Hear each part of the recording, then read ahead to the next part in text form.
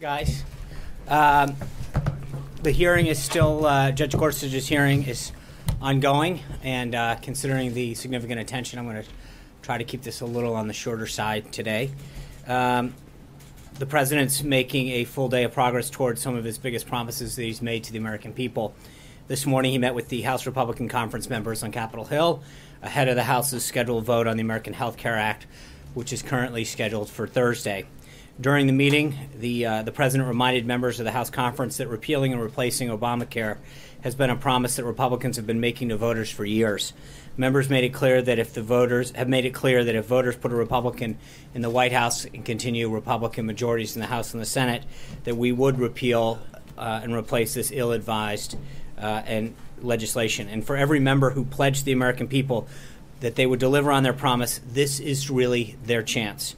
This is the repeal of Obamacare that Republicans have been working on for years, and voters have been waiting for this for some time. On Thursday, as the House gathers on the floor and casts their votes for the ACH, it'll exactly be 7 years after President Obama has signed Obamacare into law. We're hoping to make this the last anniversary that Americans will have to endure Obamacare. Republicans have been working to repeal and replace this misguided law ever since, and now, under President Trump, we will finally be able to take this step forward towards fundamental reform of our healthcare system. I think most Americans remember the lines that were used to sell Obamacare 7 years ago. If you like your doctor, you can keep your doctor. If you like your healthcare plan, you'll be able to keep your healthcare plan. But for millions of Americans, those lines proved to be nothing more than empty promises. Plans that their families had relied on for years were suddenly canceled. Premiums and deductibles skyrocketed, leaving many who had plans unable to actually use them. And insurers fled the marketplace. Nearly 1 in 5 Americans only have one insurer offering plans on their Obamacare exchange. President Trump and Republicans in Congress will keep their promise by reforming the system once and for all. And that's exactly what we're doing with the American Health Care Act, which, along with the additional legislative and administrative action that is part of the three-prong approach that we've continued to outline, will finally give all Americans the health care system they deserve, where market-based competition leads to more affordable, higher quality health care opportunities. This is an ongoing process, and the president has made it clear to Congress that they should be open to incorporating some of the common-sense policy proposals that have been suggested by members in both chambers who share their commitment to improving the healthcare system. To that end, the House introduced several technical and policy amendments to the legislation last night, which the president acknowledged on Capitol Hill this morning. They include delivering more immediate relief from Obamacare's taxes, accelerating the repeal of these taxes from 2017 rather than from 2018, and ensuring that millions of Americans who paid Obamacare's penalties or taxes can reclaim their hard-earned dollars from the IRS. It's making it easier for Americans to deduct more of the cost of their medical expenses, protecting life by prohibiting taxpayer dollars from being used to help purchase insurance plans that currently cover abortion, giving states additional flexibility for their Medicaid program, covering traditional adults and children populations while maintaining baseline funding for elderly and disabled populations, giving states the ability to implement optional, reasonable work requirements for able-bodied adults without dependents as part of their Medicaid programs, freezing Obamacare's Medicaid expansion while allowing for a responsible unwinding so that people who enroll before 2020 will continue to be supported by the program, and providing a more generous reimbursement for elderly and disabled Medicaid enrollees, recognizing that those populations have unique needs that must be taken care of. After he returned to the White House from the House, speaking to the House Republican Conference, the president received his daily intelligence briefing. Then the president signed S-442, the NASA Administration Transition Authorization Act of 2017, acting on another of the president's most ambitious promises to the American people. Many may recall in his joint address, the president said, quote, "American footprints on distant worlds are not too big of a dream," end quote. And with this bill, he is taking the latest step towards making that dream a reality by reiterating NASA's mission to ensure America remains a leader in space exploration. This bipartisan, bicameral legislation provides NASA with the full support it needs to fulfill this and many other important missions, including supporting NASA's plan to explore deep space and sending astronauts to Mars, including an endorsement of launching the Mars 2020 rover. The rover will explore a site that is likely to have been habitable, seeking signs of past life and testing compelling samples and techniques for future robotic and eventual human exploration of Mars, reaffirming that NASA remains a fully multi-mission agency with a balanced set of core missions in space science, space technology, aeronautics, human spaceflight, exploration, and education, endorsing NASA's continued progress towards launching the James Webb Telescope, which will be a giant leap forward in our ever-evolving quest to understand the universe, and establishing an astronaut occupational health care program, something that NASA has considered a priority for years. After the bill signing, the Vice President also announced that the President will be taking action shortly to relaunch the National Space Council, which the Vice President will chair. The President was honored to sign this new bill into law so that NASA can continue its work towards making America the world leader in space exploration once again. Also this morning, the Vice President hosted a breakfast meeting with Prime Minister al-Abadi of Iraq. We provided a readout on the President's meeting with the Prime Minister yesterday as well, and I believe there's been a readout of the Vice President's as well. At 3 p.m. this afternoon, the President will meet with members of Congress who are part of the House Tuesday group to discuss the American Health Care Act. And this evening, the President will speak at the National Republican Congressional Committee March dinner. Over on the Senate side of the Hill, the President's pick for the Supreme Court, Judge Neil Gorsuch, has been doing a phenomenal job in the Senate today during his first day of questioning. The judge's eloquent testimony yesterday was widely praised from both sides of the aisle, and it's clear that everyone agrees from a broad spectrum that Judge Gorsuch is a very qualified person to serve on the Supreme Court. As the judge noted today, quote, "A judge is there to make sure that every person, poor or rich, mighty or meek, gets equal protection under the law," end quote. His records show that he's lived up to this commitment throughout his entire career, and he's continuing to prove that he's exactly the type of jurist we need on the Supreme Court throughout the questioning that's started today. Today is also National Agriculture Day, for those who are keeping note. The world needs America's farmers and ranchers to lead, just as the world needs America to lead. Global food demand is expected to increase by 50 to 97% by 2050. The world can't afford for America's farmers and ranchers to retreat, but the agriculture industry has met its share of challenges in recent years. While our farmers are the most efficient in the world, margins have been tightening, regulations have been multiplying, and exports, which has historically accounted for over 1/5 of U.S. farm production, have been declining due to unwise trade policies. The President promised the many people in the agriculture industry and throughout rural America that he would not allow this to continue, and he will continue to pursue policy changes that will reverse this disturbing trend. Quickly, in terms of follow-up from yesterday, I was asked about North Korea, and I want to provide a quick update from the NSC. Quote, "The United States, in coordination with our allies, is exploring a new range of diplomatic, security, and economic measures in response to the grave and escalating threat posed by North Korea's nuclear and ballistic missile programs," end quote. And before I open it up for questions, let me just run through a few scheduling updates. Tomorrow, the President will stop by the Women in Healthcare panel hosted by CMS Administrator Seema Verma. There will also be a series of meetings with members of Congress tomorrow. In the morning, the President will meet with members to discuss the American Health Care Act, and in the afternoon, he will meet with congressional members of the Congressional Black Caucus. On Thursday, the President will have lunch with Secretary of Treasury Mnuchin before hosting a meeting with truckers and representatives from trucking companies on health care that we discussed yesterday. In many states throughout their country, trucking happens to be one of the largest employers, and it's important to understand the impact of healthcare legislation on this important industry. I'll have updates on the weekend schedule for you hopefully tomorrow.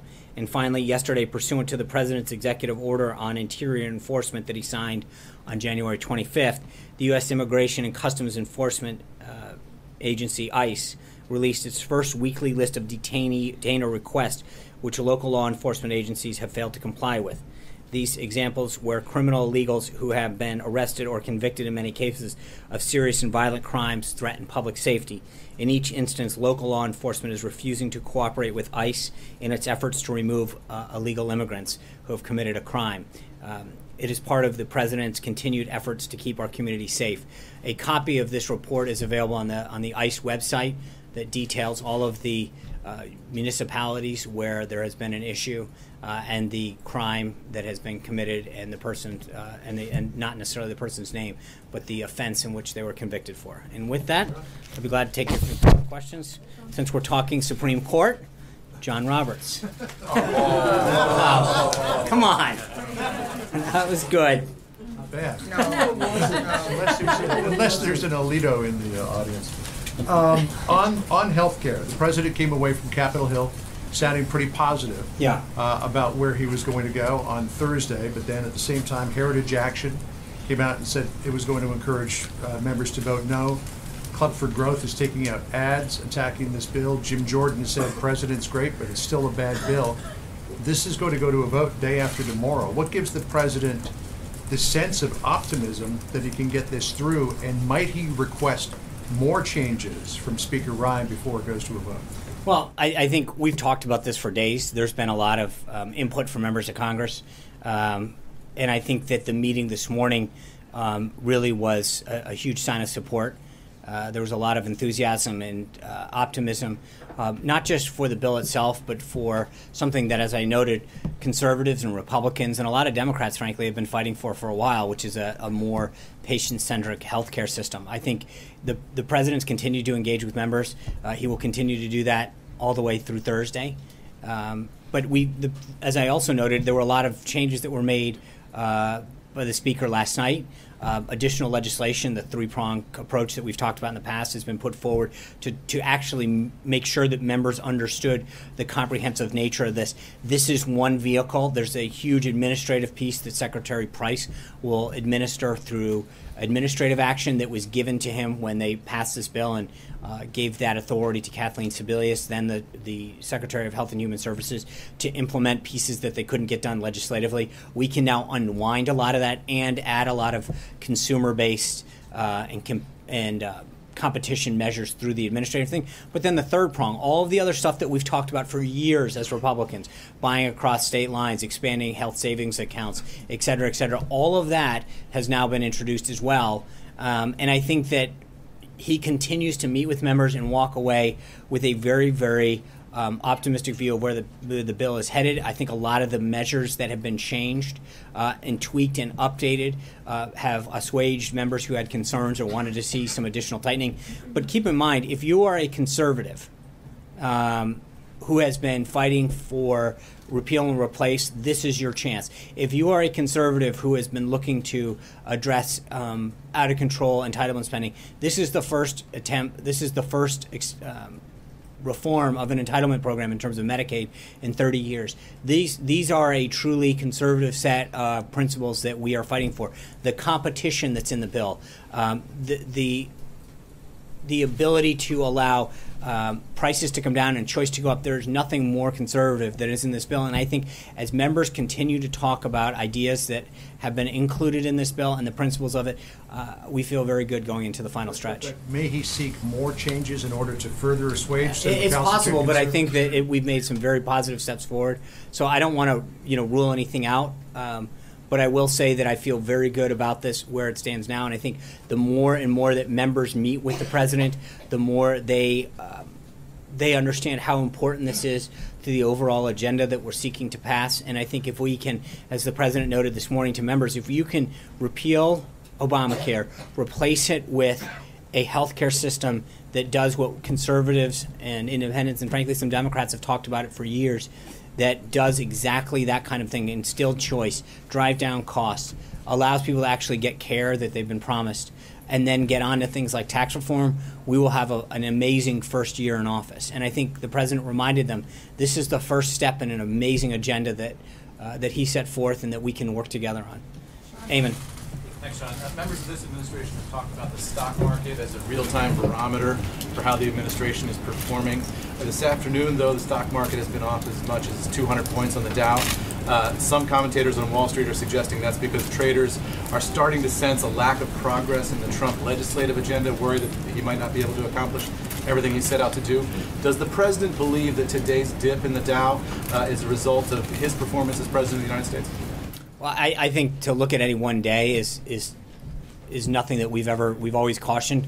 I think overall it still continues to be up tremendously, and I think when you look at not just that one indicator, I think if you want to get you probably know better than anybody in terms of what you guys cover, that you can't look at one indices and say that is the benchmark of an entire economy, but you see confidence levels both in small business and in other surveys that show that there is continued confidence in the market and optimism in the market. You see manufacturers coming back to America talking about investment, major CEOs and small businesses trying to grow the economy and talk about job creation.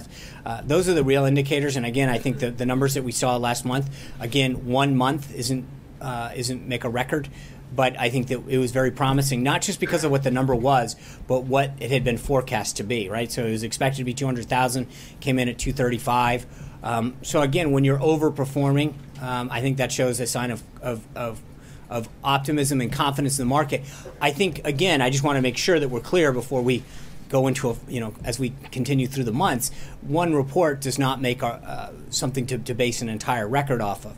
But I think that we feel very good about where things are headed and the direction things are going, not just in terms of the indices and the ups and downs of the market, but also in terms of the number of manufacturers that are walking in and restating their commitment to grow jobs, expand, et cetera, in the market.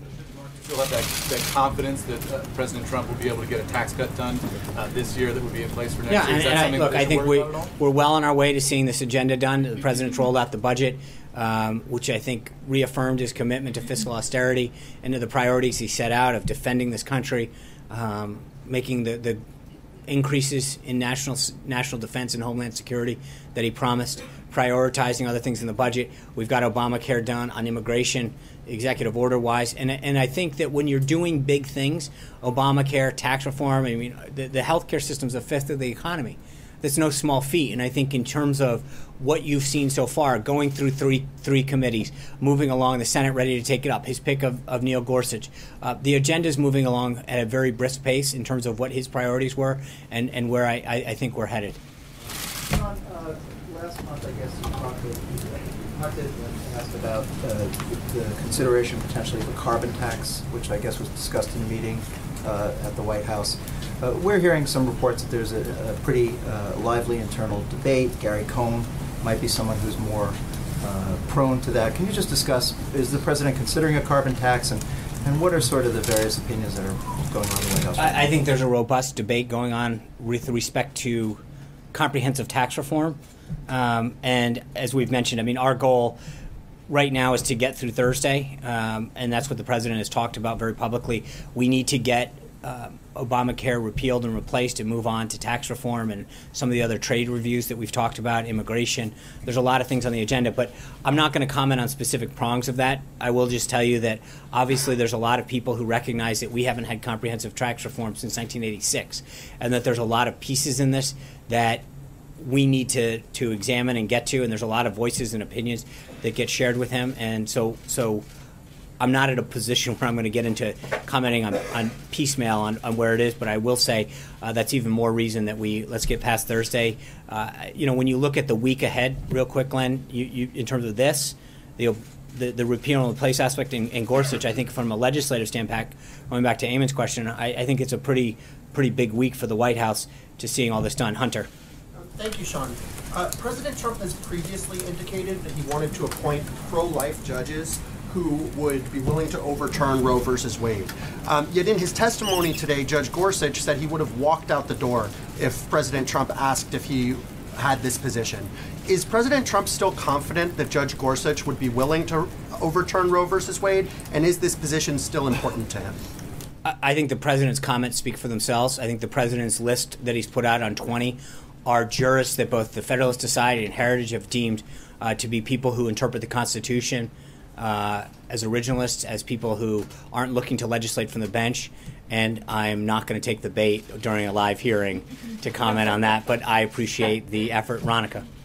Thank you, Sean. I have two questions on the same story. Recently, a 14-year-old girl, she was raped in the boys' bathroom of her high school. A 17 and 18-year-old boy have been charged.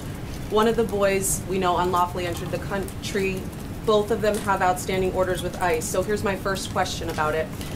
Currently, schools are prohibited from denying access to public education based on immigration status. Does the president hear a story like that and think that it should change or be addressed in a future executive order? I think, first, let me just say that this is a tragic event, and it's horrendous and horrible and disgusting what this young woman in Rockville went through. I can't possibly imagine. So first of all, let's remember the human side of this, that this is a tragic event that no child, no person, no parent should ever have to deal with. Schools should be a place where a parent puts their child on a bus or drops them off or sees them off and knows that they're safe. And the idea that this occurred is shocking, disturbing, horrific, and whatever other words that come to mind that someone can think of, because this is not, schools should be a safe place where children are there to learn and to feel safe in that kind of environment. And to know that this happened in the circumstances, this young woman in particular fought to come to this country legally because of the freedoms and the treasures of this nation. And to think that this kind of tragedy would occur to someone who's personally endured that kind of struggle to come to this nation and then face this is reprehensible. And it is not who we are as a country. I think it is troubling, and I think further to your question, the president recognizes that education is a state-run and a local-run issue, but I think it is cause for concern what happened there. And I think the city should look at its policies, and I think that this is something that authorities are going to have to look at.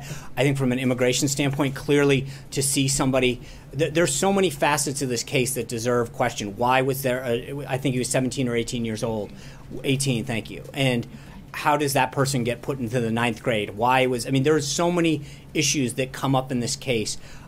I will leave it to authorities to get through, but I think that we are in the early stages of this, and there's a lot that needs to get addressed with respect to this case in particular. So I hear you about it being a state issue. Let's talk about something, though, that the president has implemented and introduced, VOICE. Is VOICE, Victims of Immigration Crime Enforcement, is that enough to support a No. It's one piece. The president understands that victims need a voice, which is why he brought it in there to help them when they're specifically targeted or victims of a crime by people who are here illegally. But I think part of the reason that the president has made illegal immigration and crackdown such a big deal is because of tragedies like this. We act so many times when we talk about this and say, well, is the president going to? How is the president? Why is the president dealing with this? And because of this priority. Well, part of the reason is because of the tragedy that this young girl dealt with, had inflicted upon her, whatever the word is. But this is why he's passionate about this, because people are victims of these crimes in terms of them. They're victims of the economic piece of this. There's a national security impact, but immigration pays its toll on our people if it's not done legally. And this is another example, and it's why the president's so passionate about this. But he recognizes that it's multifaceted, why we have to be tough at the border, why I just read off that this executive order is dealing with people who have committed crimes, who local enforcement agencies or municipalities or at the state level are not dealing with it. And if you go to the ICE website and download this, you'll see it's over 30-something pages of cases where there's a person that is convicted of a crime that local municipal law enforcement, for whatever reason, and in some cases they're prohibited, but for one reason or another are not enforcing the law and not turning that individual over to federal authorities to be deported. And I think this is another example of why this issue needs to be addressed. John? Sean, is the president going to hold Republicans who vote against health care accountable? Are they going to pay a price if they vote against this bill? I think they'll probably pay a price at home, meaning I think that you can't go promise over and over again since 2010 in the case that the member's been there that long, but at least for those who have been there that long and even the new ones, this was a major component of the last election. And I think there was probably not a single Republican member in itself who went out and talked about this. And I think when you realize the component to this bill and that the president worked with the House and the Senate to put something together that achieved a promise that was made to voters, I think there's going to be a price to be paid, but it's going to be with their own voters. And they're going to have to go back and explain to them why they made a commitment to them and then didn't follow through. And one of the things that's interesting that people who agree or don't agree with the president in terms of his legislative agenda at least give him high marks, regardless of whether or not they subscribe to his agenda, for keeping his word and his promises. And I think that's one of the things that he's made very clear this morning. We pledge to the American people at the congressional level, at the Senate level, at the federal, at the presidential level to go do something. And this bill, while it probably not everybody gets everything they wanted, does exactly what we said. It's repealing it and replacing it with all of the principles and the aspects that we discussed throughout not only last cycle, but in a lot of these cases back through 2010. Margaret. Will he campaign against the Republicans? Let's get through the vote. I think one of the things that he made clear this morning was that he was going to make sure that the people who did support this, he would be out there supporting them. And so I'm not going to focus on the negative as much as the positive today. And he made it clear to members that for those of you who go out there and keep your word and support it, we're going to make sure that we remember those who stood by us and who stood by the word that they gave to their voters. Margaret. Thanks. Okay, so I was actually, that's what I was going to ask, but let me try. No, it's okay, I've got another one, don't worry. So my other one, but I'm going to go back to that, is on the laptop restrictions by the U.S. and now the U.K. It certainly sounds like that may have been in response to some kind of a specific security threat. What can you talk about from the podium in as much specificity as you can, and if you can't do specifics,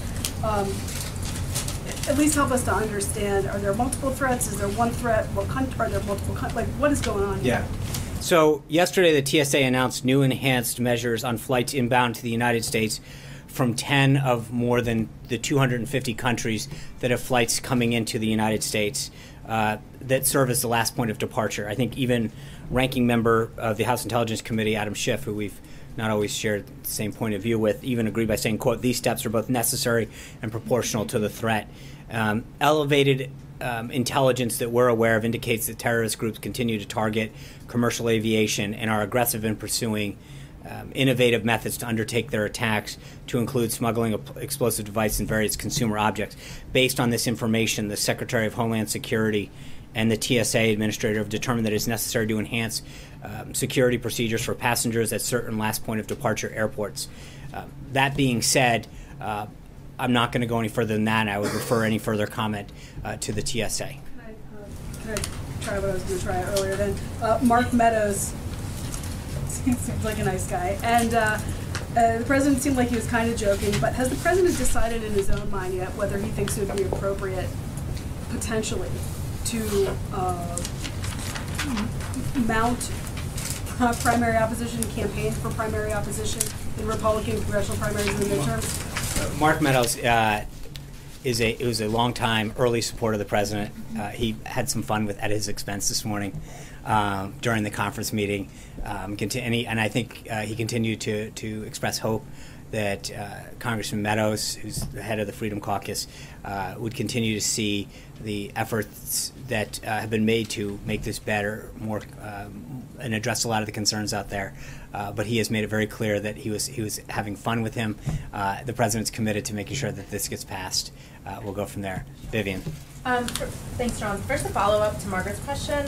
Why wait for the new aviation regulations 96 hours to implement it? I mean, isn't the president's mantra on counterterrorism that we have to, kind of sneak up on our enemies, not let them know our tactics? So I'm going to ultimately refer you back to TSA, but I will tell you that remember that these are 10 airports of last point of departure to the United States out of 250 that come here. Part of it is to allow, you have to provide appropriate notification to the host country, to the host airlines, and give them opportunity to get those procedures in place. I'm not going to comment any further about the security measures that have been taking place or are taking place, just to continue to refer you back to TSA. But I will tell you that I think that implementing something of this nature in that time frame is pretty darn quick. Okay, one more, sorry, I had a follow-up, sorry. Something totally unrelated. I wanted to ask, has the White House counsel approved Ivanka Trump getting a West Wing office and clearance? And so what is the administration's thinking behind this? What is she going to do? I don't think the council actually approves office space, but I get your question. Right. Ivanka has taken on several measures to promote high standards of ethical conduct. Even though she's not a federal employee, she'll follow the restrictions that would apply if she were. Mm-hmm. She's taken these steps with the advice of counsel and in consultation with the Office of Government Ethics. Hallie. John, two quick ones for you. One on healthcare to follow up on the follow-ups. You made very clear that the president was going to be supporting those who supported the bill. And I know you don't want to talk about the flip side of the coin, but when he talked this morning in the closed-door meeting about people paying a price, losing seats, not getting majority, Is that an implied threat from the president to these members who don't back this bill? No, I think it's a political reality. I think if you go out and promise the American people something and your voters something, especially on a scale like this, and frankly, as I said, I mean, there's obviously members that have been there 1 term, 2 terms, 3 terms, but this is something that as a party we've made very clear, if you give us this, American people, we will get this done.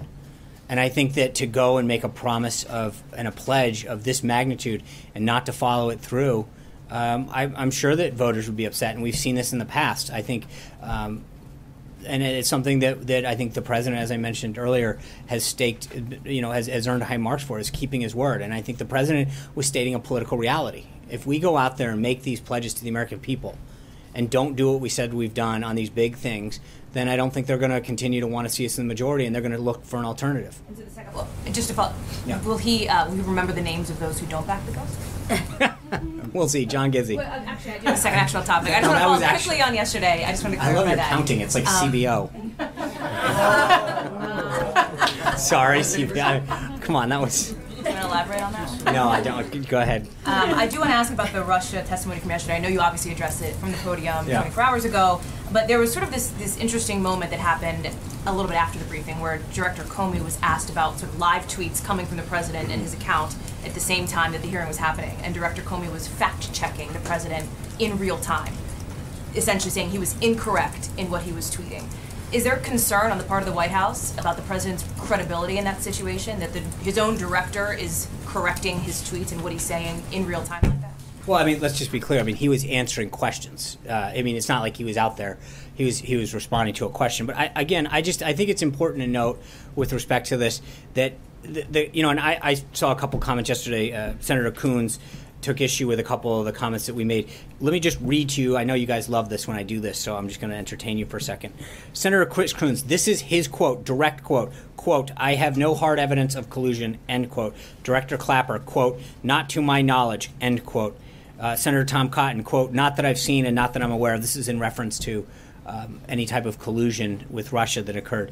Obama CIA Director, Acting CIA Director Morell, quote, "there's smoke but there's no fire." Senator Chuck Grassley, after the Comey briefing, "Doc, I can say at POTUS and at Clapper are both right. No evidence of Trump collusion with the..." So, we've now gone over this on multiple occasions, but at some point there's a distinction between an investigation that it goes into Russia's involvement in 2016 and this continued narrative that falsely tries to link the president or the White House into any of it. They continue to see that there is nothing there. Every single person who has been briefed, who has come out and publicly talked about it, Republican, Democrat, former DNI, former CIA directors, Obama appointees, have said no evidence. And so I get that we keep getting asked, but I mean, my point is that was one of the tweets though that he addressed. Is it said, former DNI continues to know, and that was actually true. These are their quotes. This is what they've said. So it's not a question. I think sometimes you come back to us. At some point, the question has to be to the individuals who've said this, to whether it's Chris Coons from Delaware or former Director Clapper or former CIA Acting Director Morell. They're the ones who've said these things on the record. They're the ones who've been briefed by the intelligence community, by the FBI, and come out and said there is no collusion. And so at some point to fact check the president for merely quoting them is not, the question should be directed at them, not us. But over and over again, it's come to the same conclusion. So, Caitlin. John. All right, John. Then Caitlin. That was very nice of you. It's National Ag Day afterwards. Thank you, Sean. Thank you, Caitlin. I have two questions. First, the author David Horowitz, in his book, The Big Agenda, writes of what he calls, quote, a deep state, end of quote, in which he said these are Obama holdovers in government who are trying to undercut the president's agenda. This has been widely repeated on social media. Does the president himself believe in this deep state? Well, I've been asked this question before, and I'll give you the same answer I've given before, which is I think there are people that burrow into the government after an administration. This is going back since the beginning of time. They used to call it ram-specking. It's suddenly no longer permitted, but in terms of that same way. But this has been going on since the country came to be. where people burrow in after an administration into a civil servant job. But sure, that there's people after 8 years of Obama that found their way into government, so it should be no huge secret. All right. Okay? Question, yes. Okay. Other question on... Ram specking? Oh, yeah. Oh, Google it. I remember Ram. I remember when... Have you ever seen my spelling? Come on. Ram specking. It was named after a form. I mean, we're going to go through a history lesson here, guys. Congressman. Right. Thank you. Right. My other question was, over the weekend, Governor Graco Ramirez, the head of the Mexican Governors Association, was again in Washington and in a much publicized statement said that Mexico had scored its first victory over the proposed wall. He said that in the president's budget there's a line item for $2.6 billion in FY18 in tax dollars, and no mention of Mexico paying for the wall in any way. He's claimed a victory in that. Your response to Governor Graco Ramirez? It's a little early to be claiming victory. I think the president's made it clear that that he was going to use the current process to start the construction of the wall, and that there would be ways that fulfillment of that pledge would come through. Caitlin. Thank you. The administration and the president have repeatedly said that over the next few weeks they will present evidence that he was wiretapped. And last week he said it would be coming this week and he may speak on it this week. Can we expect the president to this week present evidence that he was wiretapped by Barack Obama, or will he speak about it? Because he didn't mention it last night in his rally in Kentucky. Right. Well, let's see how the week goes. Margaret.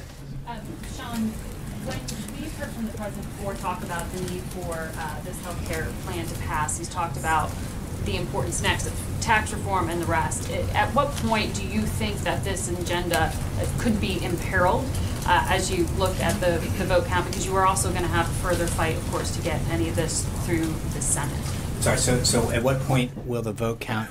This seems to be such a centerpiece of the rest of the president's agenda. Mm-hmm. So given that it's still not there's no certainty in terms of passage at this point, I mean, how concerned are you that Thursday could imperil the president's agenda? Well, I think the president's visit this morning was very well received. I think we continue down the path to get the votes. We got a ways to go. We got to get to the Senate next. But I think members understand that this is something that has been at the heart of what Republicans have campaigned on. And I feel very good headed into this. The president continues to talk to members, and we're going to make sure that we grow the vote as much as we can. But with respect to the rest of the agenda, I think all of the issues that the president campaigned on are things that the House and the Senate both look forward to taking up. There's whether it's trade or immigration or comprehensive tax reform, all of these issues are stuff that many Republicans have campaigned on for a long time and are eager to get going. The president's made it very clear, as he did last night as well, that, look, part of we've got to keep moving along if we want to get big things done. There's a lot that can get done during this administration, during the first term, and he wants to get as much of it done as possible. And so the quicker we get repeal and replace done and put the American Health Care Act in place, the better. And that's just the nature of it is. But I think when you look at the speed in which we've moved, it's been very responsible. We've allowed the committees to do their work their will. The House has taken up the amendments. It's been online. I mean, so this is, I think there's always a balance between jamming it down and getting it done and over with, which is how the Democrats operated at one point when they legislated, when they finally moved on their bill, versus how this is done. But I think we've struck in a very nice balance on this. At which point will it be Trump care? The president said today it could happen. We asked during the photos. We'll have to see.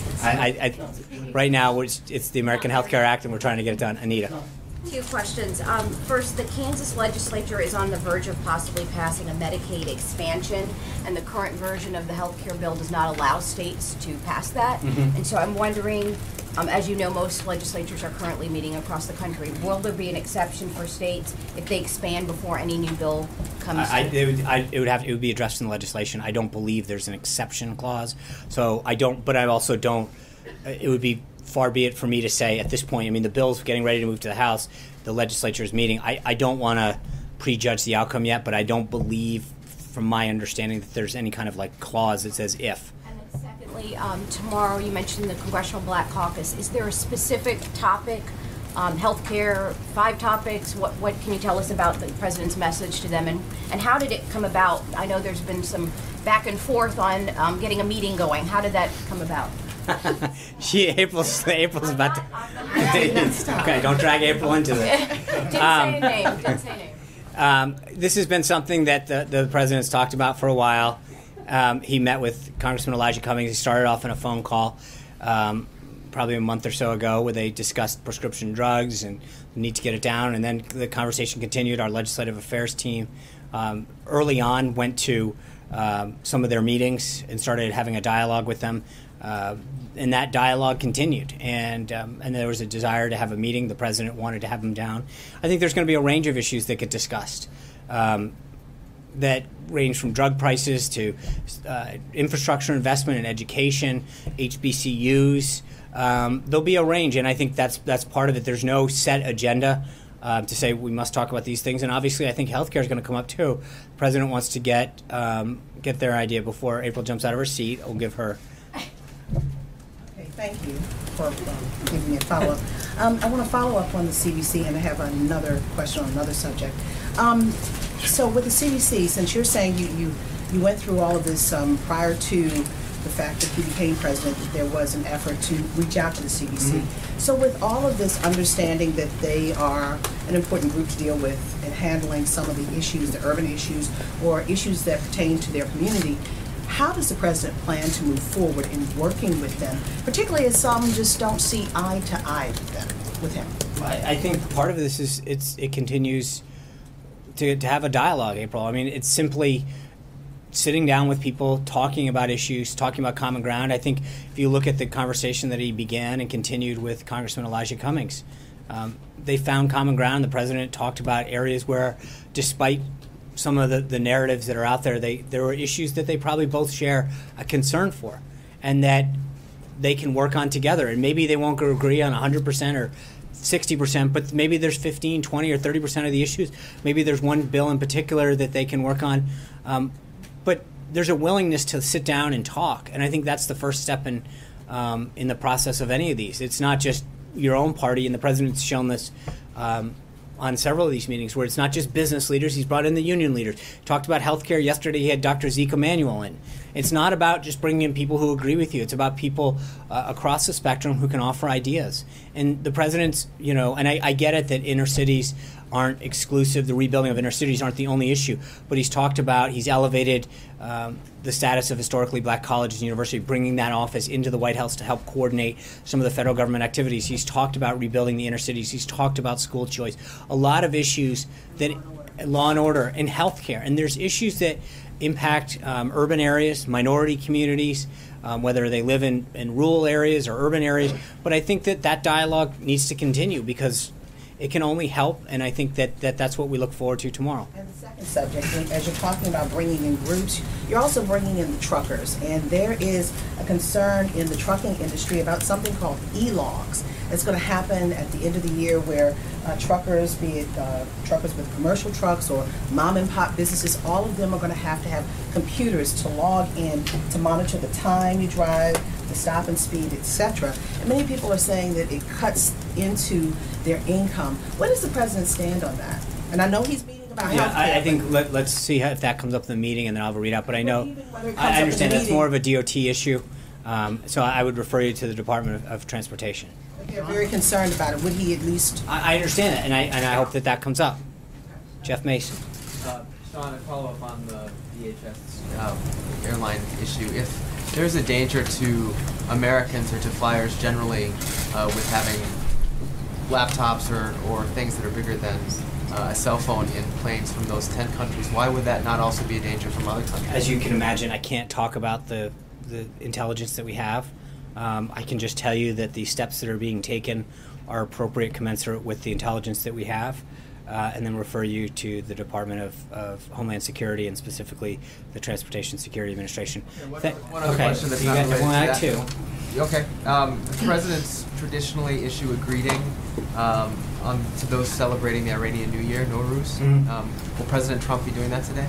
Let me get back to you. I know that I don't want to get ahead of myself on that, but we may have something for you later. I've got to check on that. But thank you guys very much. Let's get back to watching Neil Gorsuch, and I will see you tomorrow. We're going to have a week full of briefings. I'm excited. And by the way, I am very happy that the individual in the press corps who took Tom Brady's jersey, that has been returned properly. Another bad on the press, but we have righted that wrong.